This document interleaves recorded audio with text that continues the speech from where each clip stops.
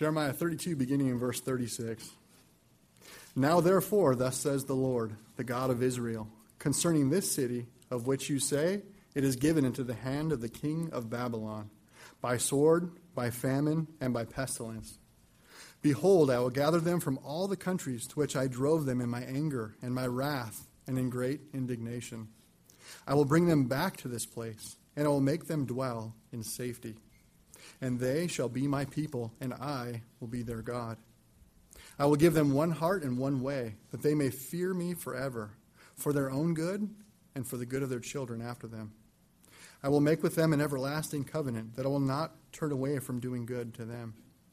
And I will put the fear of me in their hearts, that they may not turn from me. I will rejoice in doing them good, and I will plant them in the land in faithfulness, with all my heart and with all my soul. For thus says the Lord, just as I have brought all this great disaster upon the people, so I will bring upon them all the good that I promised them.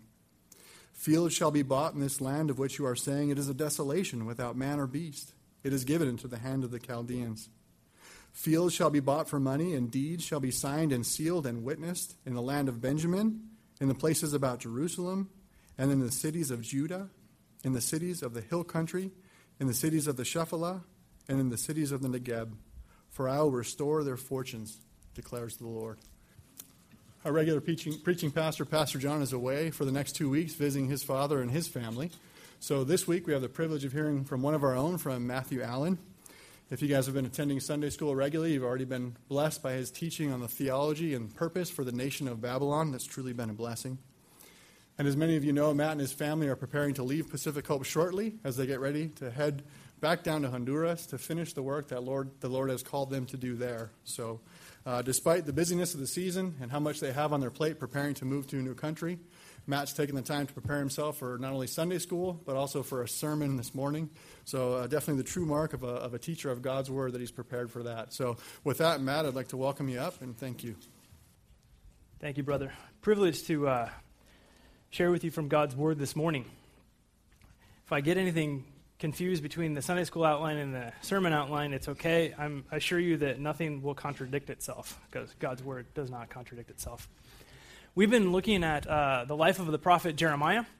Jeremiah, we know from the beginning portion of the book, was called as a young man from a town called Anathoth, a little town outside of Jerusalem, and he was called to minister to God's people and to deliver a message to them, admonishing them for their lack of faithfulness to God, warning them of coming consequence for their sin, and then ultimately offering them restoration as they would come back and be brought back to the Lord.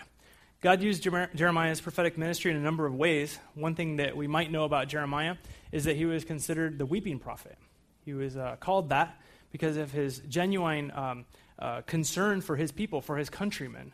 Unlike Jonah, who didn't really care if the Ninevites repented, Jeremiah very much did care that his people would turn to the Lord. One other aspect of Jeremiah's ministry that's very interesting is that God spoke to him and through him using parables, using object lessons. Jeremiah was told to make a clay pot, and that clay pot told him certain truths about God's character. He was told to make a yoke of wood, like an ox yoke, to put on his neck. And through all these different sermon illustrations, God communicated to and through Jeremiah. And this morning, we see God take Jeremiah to task and teach him about real estate. So we're going to learn a little bit about real estate as God has this unique interaction with the prophet Jeremiah. Let's pray, and we're going to look at this unique chapter together and find out what God wants us to learn about a life of obedience, about a life of prayer, and about a life of faith. Father God, we thank you for the opportunity to be gathered together as your people today. We thank you that you have offered us salvation through the finished work of Jesus Christ on the cross. We thank you that in your love for us, God, you not only speak to us through the Holy Spirit, but you have given us your word, which is perfect, which is full of detail that have been preserved since you've had it recorded for us. We pray that we would look at each of these details and that we would not be simply gaining trivia, gaining knowledge, but that we would be gaining a richer insight into who you are and to what you would have us as your people live out. We pray for your discernment as we learn and as we apply this morning. In Jesus' name we pray. Amen. So let's learn about real estate. As we start with real estate, I'm going to share with you two principles that I've learned in my very limited experience with real estate. The first is important, and you can write this down. That's buy low, sell high. It's a general idea. If you're going to buy a house for $1 million, you want to know that in 5 years it's going to be worth $1.5 million and not $500,000. So buy low, sell high. The second thing that I would offer you is a real estate terminology called speculation. And the definition of real estate speculation is the act of trading in a financial transaction that has significant risk of losing most or all of the initial outlay in expectation of a long-term substantial gain. So keep those two principles in mind as God begins to speak to Jeremiah in this text. We're going to be in chapter 32, which we read from this morning. I'm going to read you the first 5 verses to kind of get our bearings on where we're at in the life and the ministry of Jeremiah. Jeremiah chapter 32, verse 1 says, "The word that came to Jeremiah from the Lord in the 10th year of Zedekiah, the king of Judah, which was the 18th year of Nebuchadnezzar. At that time, the army of the king of Babylon was besieging Jerusalem, and Jeremiah the prophet was shut up in the court of the guard that was in the palace of the king of Judah. For Zedekiah, the king of Judah, had imprisoned him, saying, 'Why do you prophesy and say, Thus says the Lord? Behold, I am giving the city into the hand of the king of Babylon, and he shall capture it. Zedekiah, king of Judah, shall not escape out of the hand of the Chaldeans, but surely shall be given into the hand of the king of Babylon, and shall speak with him face to face, and see him eye to eye. And he shall take Zedekiah to Babylon, and there he shall remain until I visit him, declares the Lord. Though you fight against the Chaldeans, you shall not succeed.'" These first 5 verses tell us a little bit about what's going on. Jeremiah is prophesying. He's dealing with Zedekiah. Zedekiah, for those of you who were in Sunday school, was a puppet king. He was a vassal of the king of Babylon. The king of Babylon allowed him to rule, but he had to pay heavy tributes, and just about any decision he made had to go through the hands of the king of Babylon. Zedekiah had some conflicting feelings towards Jeremiah. He often would consult him, and if he liked the advice, he'd take it, and if he didn't, he'd imprison him. In this particular case, there's actually a little bit of mercy in the fact that Jeremiah is under house arrest. He's shut up in the courtyard of the guard. That was the merciful approach because everybody else wanted to kill Jeremiah. Zedekiah is at least saving him from that fate, but he's in prison. So as we start to look at this lesson in real estate, the first thing we need to know about context is that Jeremiah is in prison. Our family plays a lot of board games. A favorite board game is Monopoly. A favorite rule to fight over is whether or not you can collect rent and buy properties when you're in jail. I don't know how it's played at your houses, but at our house, if you're in jail, you can't buy land. And you certainly can't collect rent. So that's where Jeremiah finds himself. He's shut up in jail, and now we're going to pick up at verse 6, where God comes to him and gives him a very unexpected explanation. I'll read 6, 7, and 8. Jeremiah said, "The word of the Lord came to me. Behold, Hanamel, the son of Shallum your uncle, will come to you and say, Buy my field that is at Anathoth, for the right of redemption by purchase is yours. Then Hanamel, my cousin, came to me in the court of the guard, in accordance with the word of the Lord, and said to me, Buy the field that is at Anathoth in the land of Benjamin, for the right of possession and redemption is yours. Buy it for yourself. Then I knew that this was the word of the Lord." This was an interesting message for Jeremiah to receive. He's being told, hey, your cousin's going to come, he's going to try to sell you land, you should buy it. And then in verse 7 it says, then his cousin shows up, and he does what he's been told to do by the Lord. Now we know the first problem is he's in prison. The second problem, which is perhaps a bigger problem, is where Anathoth is located. The book of Joshua describes the territories that were assigned to each of the tribes, and Anathoth is specifically mentioned, and it's a hill country, it's a pasture land, probably about 5 miles outside of Jerusalem. So great for farming, great for agriculture, but we learned in the first 5 verses that it's currently used as an enemy camp. The Babylonians have set up their military base there and are preparing to continue their work of finishing off the city of Jerusalem. So it's not exactly a great time to buy an Anathoth. The real estate market is not looking good. This land is entirely in enemy hands. My youngest son and I like to go biking up in San Pasqual Valley up near Rancho Bernardo Escondido. And it's very interesting if you read some of the historical plaques along that way, all of that area was Mexico. So if you think about it in those types of terms, if you want to go buy land and spend a couple million pesos on that land, you go to the courthouse down in Mexico and you try to buy the land and that land's not for sale, that's actually California, right? So the problem with Anathoth is that it's occupied by the enemy. It's not a good time to buy. He's in jail. The land is occupied by the enemy, and he's surrounded by enemy forces. What's curious about this passage is that before Jeremiah's cousin comes to him, the word of the Lord comes to Jeremiah and says, just a heads up, your cousin's going to come. And then the word of the Lord comes to pass, his cousin shows up. Philip Ryken describes his interpretation of this Hanamel, the cousin. It says that Hanamel is the son of Shalom, your uncle, which makes him his cousin, right? He said, this is the proverbial used car salesman in every family. This guy shows up and says, hey, I've got a sweet deal for you. I've got some great land. You should really buy it.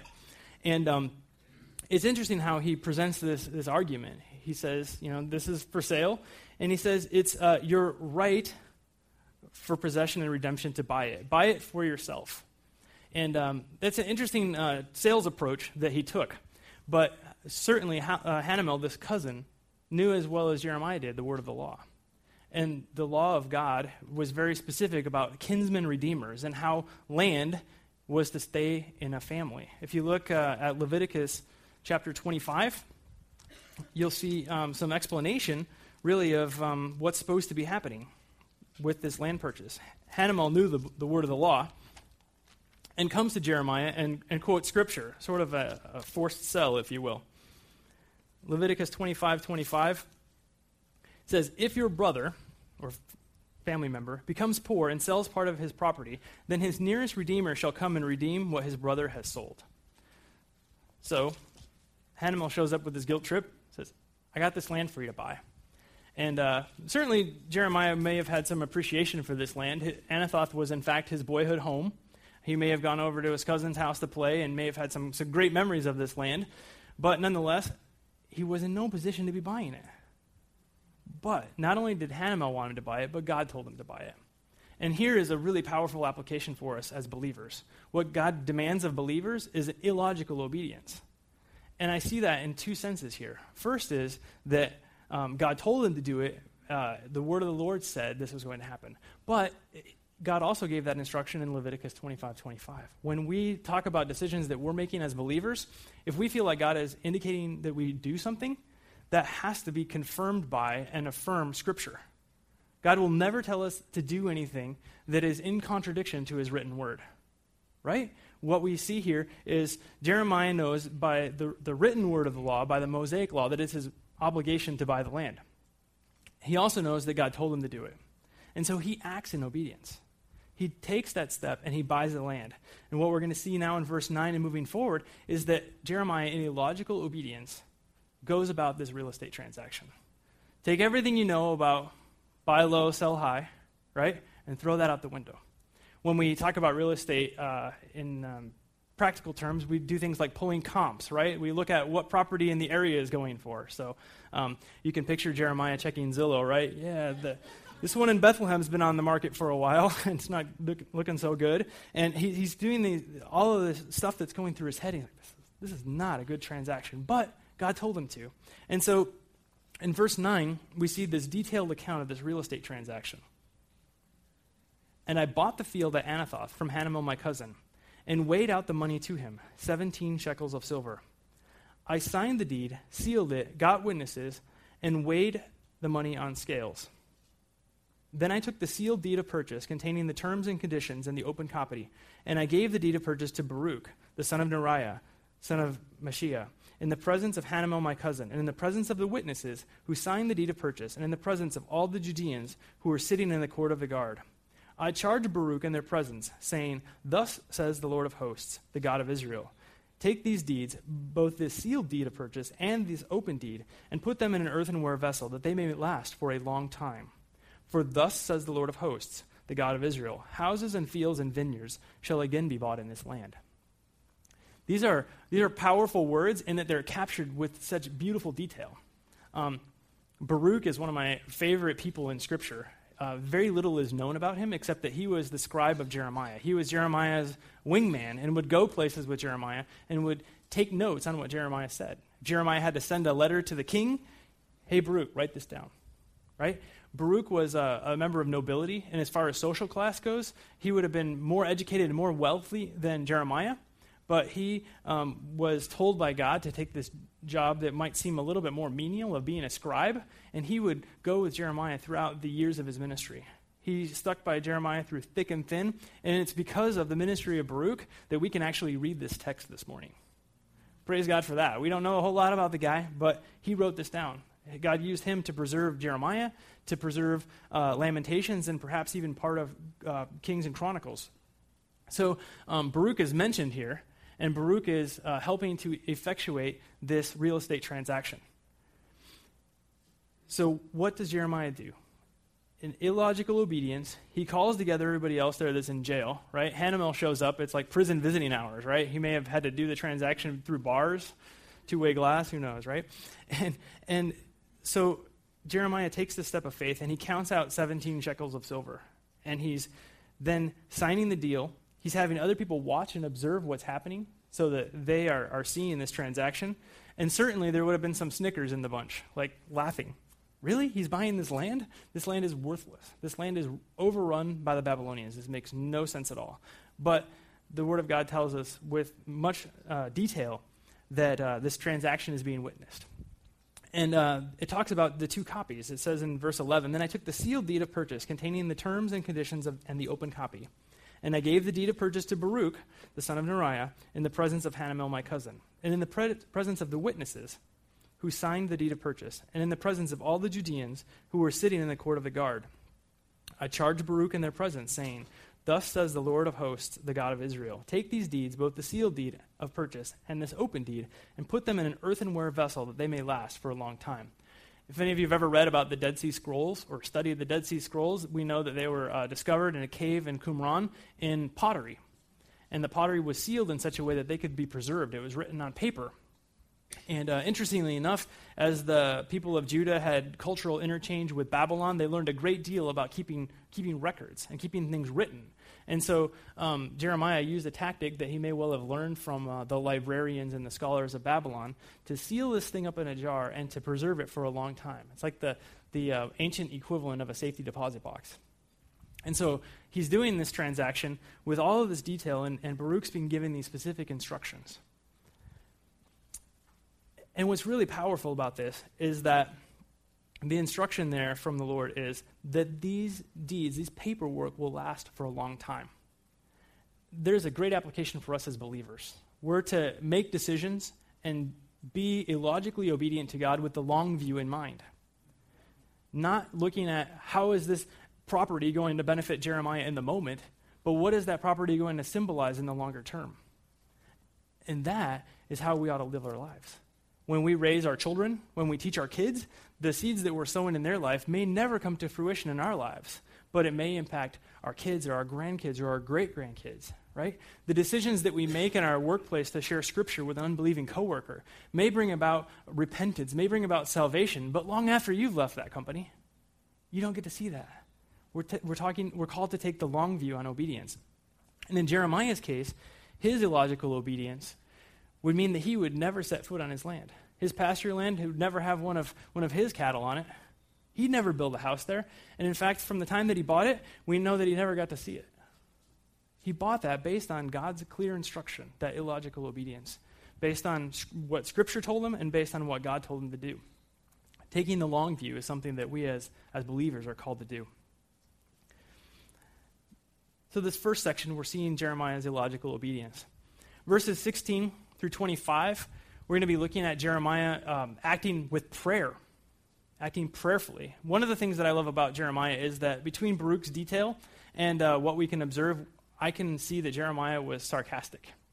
Jeremiah was raw with God. He would complain to God. He would cry out to God. He would have these dialogues with God and really share his frustration, not only with how his countrymen would act, but also with some of the instructions that God would give him. And Jeremiah's prayer that we're going to read in 16 through 25 begins with just a little bit of this angst, this frustration. It says, "After I had given the deed of purchase to Baruch, son of Neriah, I prayed to the Lord, saying, Lord God, it is you who have made the heavens and the earth by your great power and by your outstretched arm. Nothing is too hard for you." Stopping there for just a moment, what Jeremiah's got going on right now is buyer's remorse, right? He's made the offer on the house, so to speak, and during the walkthrough, you find out that there's, lead in the paint, right? You find out that there's a rat problem, right? You go through all of these things, and that's what Jeremiah's got going on right now. He just shelled out his 17 shekels of silver. He just got a clay pot with a piece of paper in it. Congratulations, right? He's got this property that he just bought, and he's got buyer's remorse. He's obeyed the Lord, but now he's questioning, did I do the right thing? And that's how his prayer begins. His prayer begins with, Lord God. And it's not I praise you. It's what did I do, Lord? It's a frustration. It echoes in a lot of ways the verbiage that we see in Romans 8, where the Holy Spirit intercedes and prays and allows us to pray to the Lord with groans that words can't express. Jeremiah is frustrated. Jeremiah is not sure what he's just done. But he continues, and watch how he prays. He prays with a clear view of who it is that he's obeying. He says, Lord God, it is you who have made the heavens and the earth by your great power and by your outstretched arm. Nothing is too hard for you. You show steadfast love to thousands, but you repay the guilt of fathers to their children after them. O great and mighty God, whose name is Lord of hosts, great in counsel and mighty in deed, whose eyes are open to all the ways of the children of man, rewarding each one according to his ways and according to the fruit of his deeds. You have shown signs and wonders in the land of Egypt, and to this day in Israel, and among all mankind, and have made a name for yourself, as at this day. You brought your people Israel out of the land of Egypt with signs and wonders, with a strong hand and outstretched arm, and with great terror. And you gave them this land, which you swore to their fathers to give them, a land flowing with milk and honey. And they entered and took possession of it. But they did not obey your voice or walk in your law. They did nothing of what you commanded them to do. Therefore, you have made all this disaster come upon them. Behold, the siege mounds have come up to the city to take it. And because of the sword and famine and pestilence, the city is given into the hands of the Chaldeans, which is another word for the Babylonians, to the Chaldeans who are fighting against it. What you spoke has come to pass, and behold, you see it. Yet you, O Lord God, have said to me, buy a field for money and get witnesses, though the city is given into the hands of the Chaldeans. What a remarkable prayer. Jeremiah begins with this real frustration. God, okay, I'm going to obey, but this doesn't make sense. But then, not only does he praise God, but he's also recounting to himself God's faithfulness. How critical is that for us in our prayer lives? When we have those moments where we're doubting God, where we're questioning God, pray in a way that reminds you of all the times that God has been faithful. In our family, we make reference a lot to stacking stones by the Jordan, right? Joshua and the people of Israel were told to stack stones, one for each of the 12 tribes of Israel. And the instructions specifically were, when your kids ask you what these rocks are all about, tell them about my faithfulness, because you guys are going to forget quickly.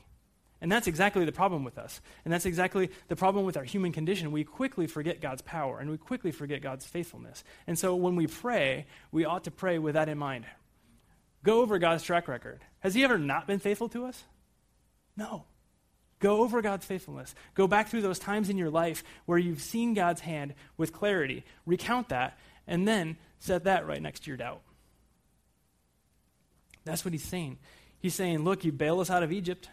You gave us the promised land just like you promised. And not only did you promise the promised land, but you also promised us punishment for our disobedience, right? And so Jeremiah is seeing this as well. He's looking at God's character. And I like how Jeremiah ends this prayer. Verse 25, yet you, O Lord God, have said to me, buy the field for money and get witnesses, though the city is given into the hands of the Chaldeans.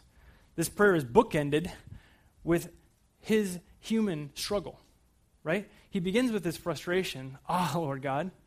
He recounts God's faithfulness, and then he ends it with, I believe, but help my unbelief, right? That's what I read when we see this. Yet you, O Lord God, have said to me, buy the field for money. Jeremiah's prayer is earnest. Jeremiah's prayer is sincere and gives us much to apply to our lives as believers as we act in illogical obedience. The next verses 26 through 35, are God's initial response to Jeremiah. It's a response that deals with the heart of his people and the punishment that he is placing upon them. Verse 26, the word of the Lord came to Jeremiah. Behold, I am the Lord, the God of all flesh. Is anything too hard for me? Look how God responds to Jeremiah's admonition. Back in verse 17 says, nothing is too hard for you. And God responds with that rhetorical question. You're right, Jeremiah. Nothing's too hard for me. Nothing's too difficult for me. Obey me.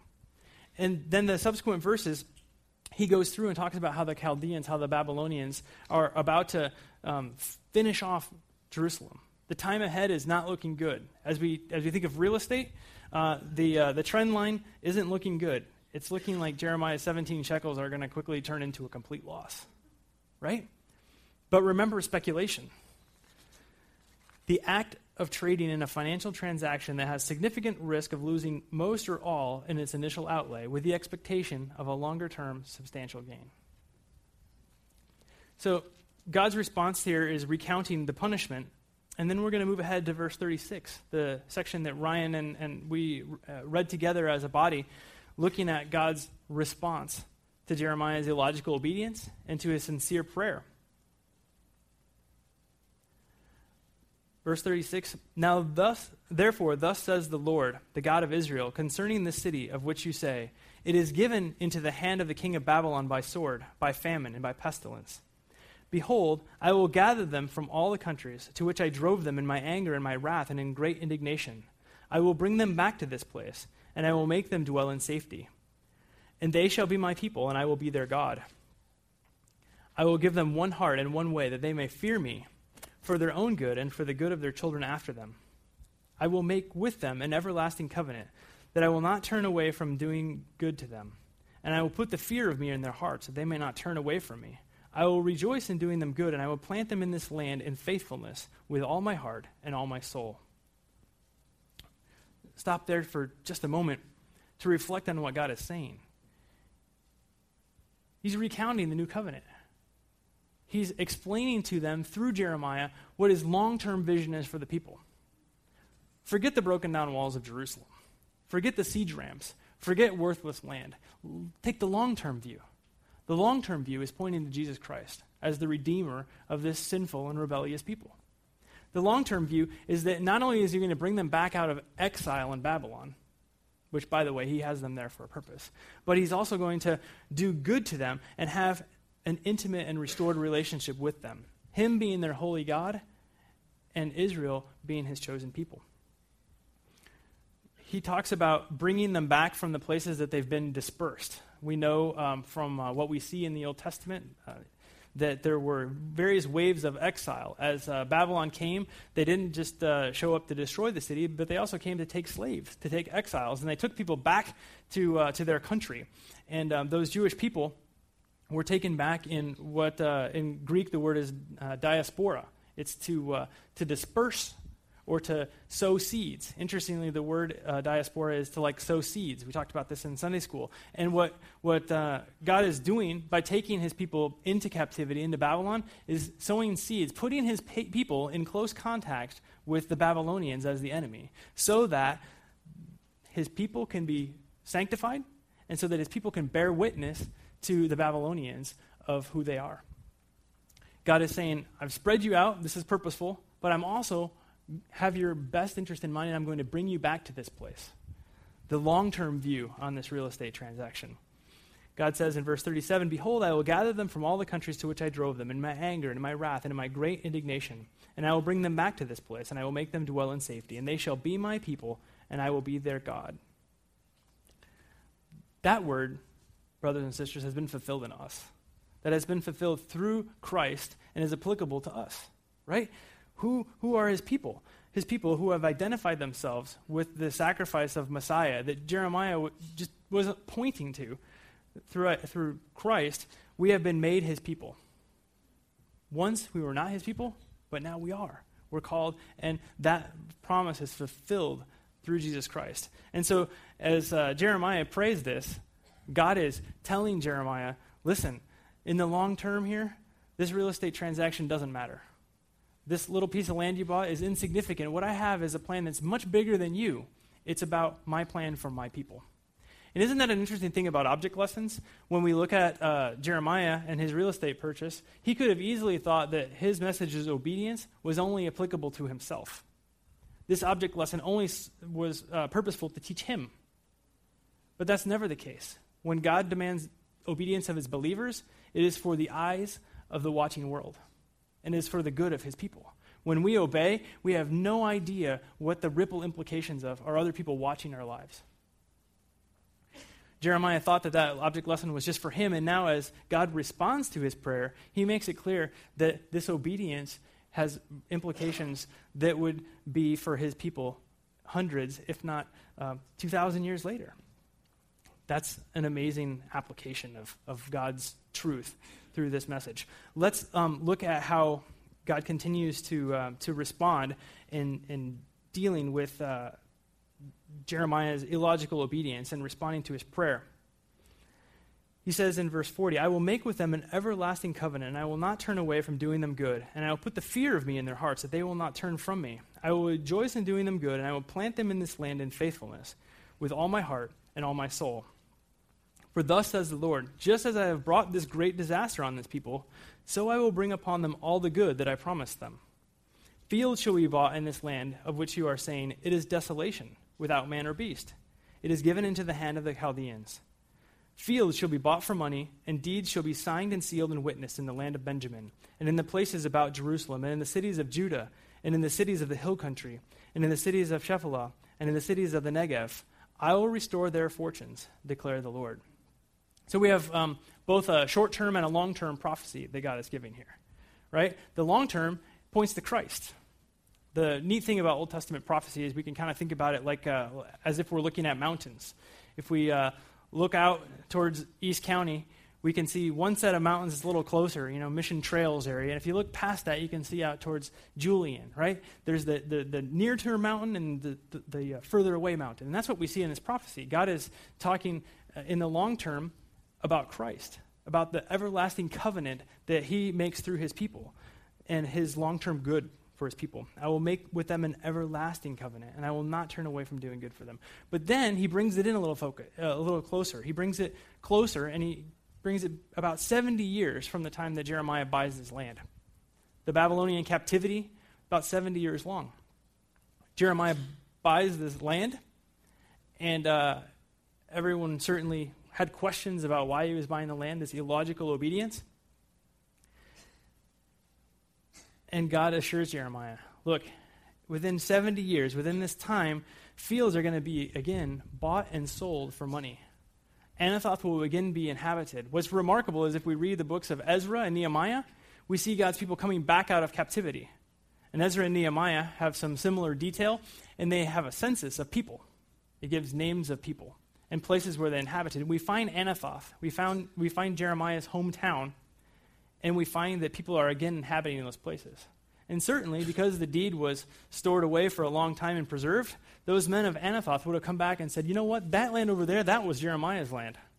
That was the piece of property that Jeremiah bought, because Jeremiah obeyed the Lord. And so God's promise, which is ultimately what Jeremiah in faith is acting on, is that fields shall be bought for money, and deeds shall be signed and sealed and witnessed in the land of Benjamin, in the places about Jerusalem.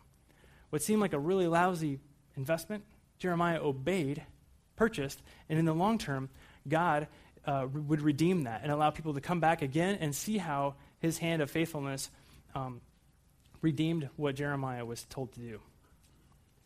Throughout the study of the book of Jeremiah, I've been richly blessed by a commentary. I've recommended it before by Philip Ryken. And the commentary is rich in not only explaining the historical context, but in also bringing about preaching and application.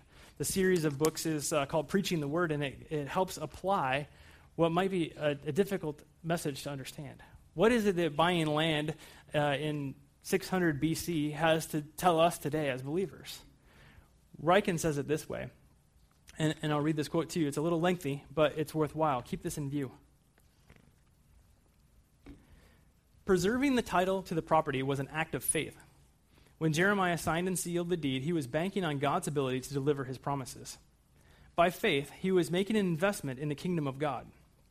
Derek Kidner observes, to buy land overrun by the world's conqueror, and then to take elaborate care of the title deeds was a striking affirmation, as solid as the silver that paid for it, that God would bring his people back to their inheritance. Even though Jeremiah would not live to see that day, he made sure the documents would be around to prove that God was faithful to his promise. Isn't that remarkable? That's amazing how God would give Jeremiah this unique opportunity to demonstrate his faith, to demonstrate his obedience. Ryken goes on to ask this question to the believers who would read the commentary. He says, do you have the faith to act on God's promises, even if some of them will not be fulfilled until the end of history? Jeremiah had that kind of faith. He had a major life decision based on what God had promised to do 7 decades later. Christians make the same kind of decisions every day. They do strange things because they trust the promises of God. Some Christians get married. How odd. With a divorce rate so high, why would anyone want to get married? Christians get married because God tells them to, and because they trust his faithfulness for the future. Ryken goes on to give the application here. He says, some Christians raise families. This, too, is becoming increasingly radical. Recently, a friend went to a dentist who was expecting, recently a Christian woman went to see her dentist whose wife was expecting a baby. The patient told him how wonderful it was to raise children, and afterwards the dental hygienist told her that she could tell whether or not people were Christians by what they said to the dentist about having a baby. Non-Christians talked about what a nuisance it is to have children, but Christians viewed them as a gift from the Lord. Happy Father's Day. Ryken continues, some Christians go to distant lands as missionaries, which is even stranger than raising a family. They leave behind all the conveniences of American culture. Why on earth would anyone do that? They do it because God calls them to take the gospel to the ends of the earth because they trust his promise that he will go with them. The list goes on and on. Some Christians move into the city on purpose. Some Christians feed the homeless or tutor the ignorant. Others reach across ethnic and economic barriers to form friendships. Still others give up one night a week to study the Bible and pray in small groups. Other Christians even give away 10% of their income or more for the work of the church. All of these behaviors seem strange to the post-Christian mind. The strongest cultural movement in the 21st century America will be the Church of the Lord Jesus Christ. And there is only one explanation for the strange things that Christians do. They believe in the promises of God.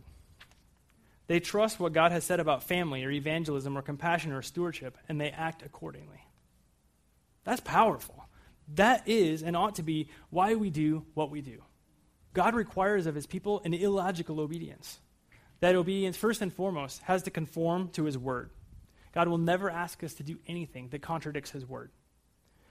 God will give us the Holy Spirit to indicate to us when we're supposed to act, right? And it might not make any sense by world standards.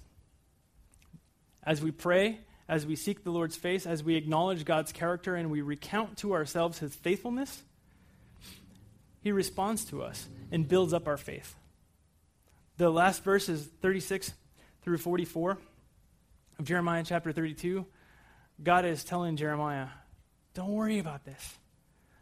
Land, again, is going to have some value, but more importantly than that, I'm going to send my son, Jesus Christ, as a Savior to redeem my sinful people, and I'll bring them back out of exile, out of captivity to sin once and for all. All of those things will be fulfilled. God is faithful to his promise and desires to affirm the decisions that we make as a people who seek to serve him. My prayer is that as a body of believers, we would be prepared to make big decisions, to take steps of faith, to be illogically obedient in a way that builds his kingdom and that takes the long view, right? You might not ever see the seeds that are sown. You might not ever reap the benefits. But when God calls us to be involved in ministry, there will be results. Praise God for that. His word never comes back void. He is faithful. Let's pray and ask the Lord to help us in applying all of these things to our lives. May we take Jeremiah's real estate advice and do some speculation, understanding that it might seem like a really bad investment now, but it'll pay off, right? Whoever wants to gain the opportunity to serve Christ might lose it all in the short term, but in the long term, God is faithful to his promise. Let's pray.